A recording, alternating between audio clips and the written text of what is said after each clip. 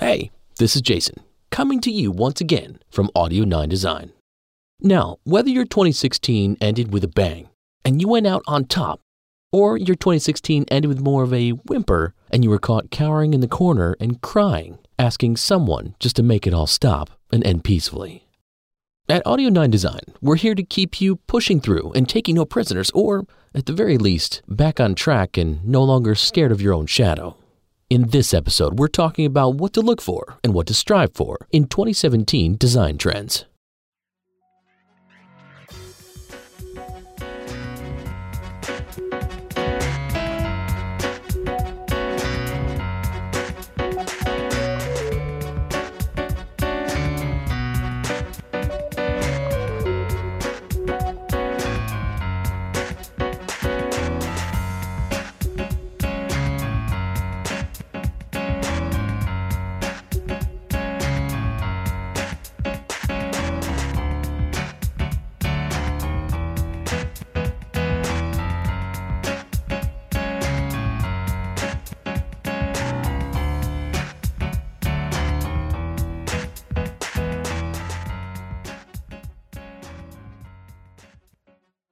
So what did you see as your 2016 ended?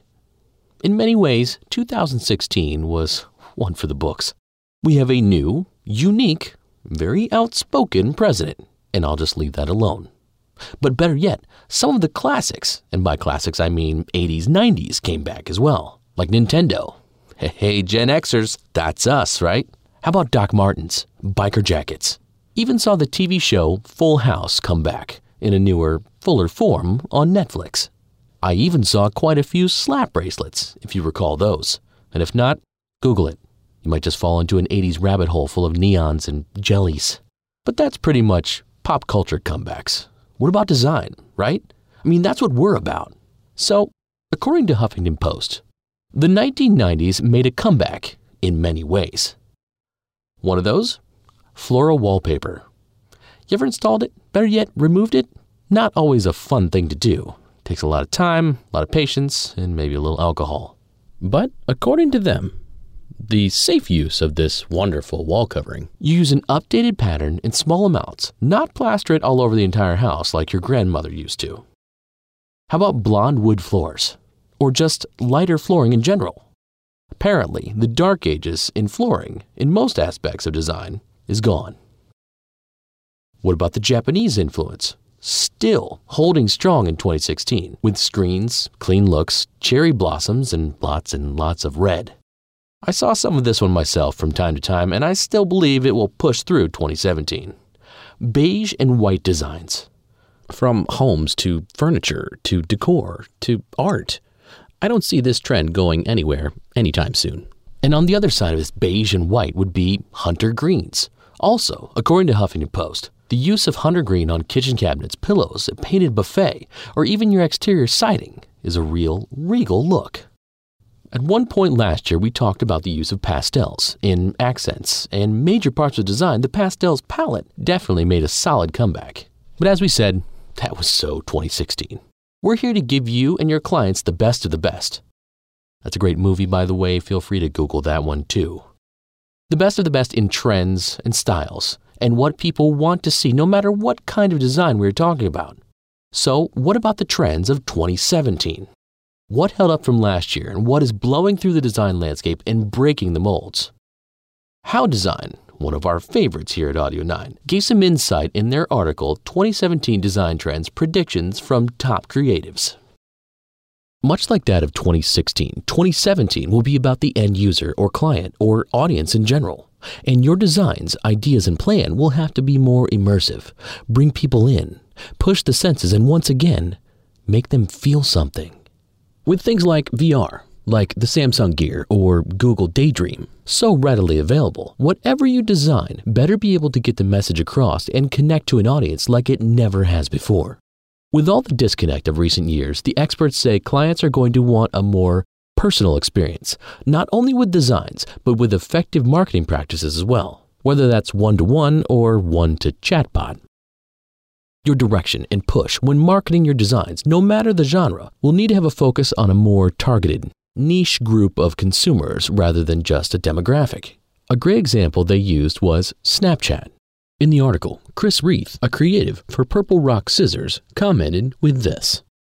They focused on their target demographic and designed a gesture-based language based off of them. Snapchat is tough to understand for older users, and they were able to leverage that design to appeal to teens. By creating a niche user experience, they were able to capitalize on bringing value to their product with their specific demographic in mind, rather than trying to appease everyone. Andrew Osborne, Associate Creative Director for Archival, also had this to say of Snapchat. Modern properties like Snapchat continue to show us users are excited to explore if the experience they get in return is worth the effort. I think designers will lean into this with more experimental user experiences and non-traditional controls. Touch and the notion of a second screen are clearly established. What about an interface controlled with music? How can ubiquitous devices continue to suspend the boundaries of geography? How will device cameras and accelerometers enable gestural interfaces? We will see design teams start to answer these questions and more in 2017. In the current year, there will also be a push for branding to become less well-branded. For you symmetrical designers out there, this particular trend might just give you nightmares. Some of the tight, meticulous design styles of the recent past will fade away until they make a triumphant comeback again and the cycle continues. We all know how this story goes, don't we? The executive creative director of Brand Union, Sam Becker, had this to say about branding. Meticulously undesigned. This means haphazard layouts with clumsily overlapping elements, coarse, honest typography mechanically set without any sensitivity to widows, alignment, or proper quote characters. Candid photography catches the models looking either unprepared, emotionless, or ironically posed. Brands like American Apparel and Urban Outfitters pioneered this approach, but it's been embraced recently by everyone from Kanye to Glossier. You thought you knew everything there was to know about branding from all your successful clientele conquests of years past, and just like that, you know nothing. That's how it goes in the world of design. Besides designs essentially getting sloppy for lack of a proper term, things will also be moving more towards the individual or freelance type side of the market. We are in an age of transition and a growing rise in entrepreneurship and startup culture. Branding and campaigns are finding their place in mainstream awareness as more individuals use leveraged social media platforms to grow and develop personal brands and small businesses. As a result, designers will see more demand for multidisciplinary skills that lend themselves well to these types of clients, representing a growing market.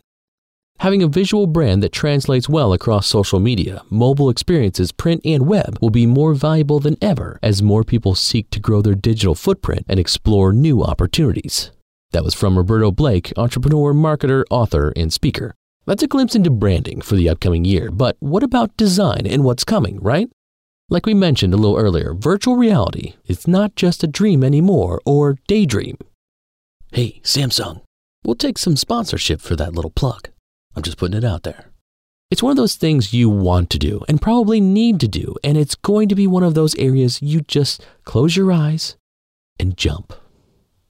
Devin Jacoviello of Purple Rock Scissors said this in regards to the VR trend. We've been hearing a ton about designing for VR. It's a crazy cool realm, and a lot of hyper-talented teams and individuals are diving into it full force in attempts to create something great and useful. What's interesting is that a platform doesn't really exist yet to curate, showcase, or prototype designs in VR, so I predict that will begin to take shape, and am curious to see who will be the first to jump at the opportunity to build platforms for and around it. Will Butler of Archival had this to say about VR. Hardware often plays catch-up to software. In recent years, we've seen a big push to close that gap and bring lightweight and consumer-friendly devices, allowing for more practical experimentation with VR, AR, and MR. That's virtual reality, augmented reality, and mixed reality in case you missed it. And if you want a great visual explanation of these, hit up Tarantula Digital Studio on YouTube. It's definitely worth the watch.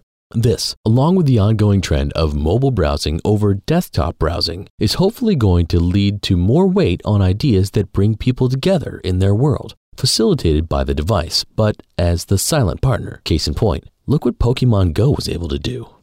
To dip one's toes into this platform would be amazing, and I welcome anyone to hit us up in the contact section of the podcast page and let us know if you are in the VR realm of design yet, and if so, what your thoughts are. Hey, we might even interview you for one of the next podcasts. In addition to 2017 trends in the up-and-coming VR area of design, what about some of our go-to design areas like web design and motion graphics?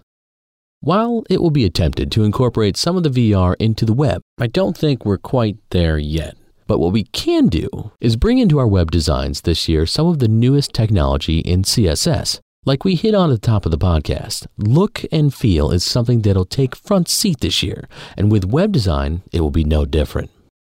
Sam Bork of Purple Rock Scissors says 2017 will bring huge advances in the way designers fill in a blank canvas on the web. Most of the population is more willing, excited even, to try a new and unique experience. Couple that with a population accustomed to a different lifestyle, new advances in CSS, and easily accessible design prototyping software, and you've set the stage for designers to become much more comfortable with non-traditional layouts. I'm really hoping to see sites that encourage more exploration of content. Vince Pileggi, creative from Purple Rock Scissors, also had this to say. In 2017, we will most likely see an improvement in tools for designers and teams. Over the past couple of years, Sketch has done an excellent job at being a tool with digital responsive design in mind. With a focus on components, symbols, and artboards, Sketch allows designers to design with efficiency and flexibility for a multitude of screen sizes. A Kickstarter project called Subform looks really interesting, with its emphasis on fluid design. And there have been a number of recent announcements from companies like Google through its material design tools and Figma that put that emphasis on team collaboration.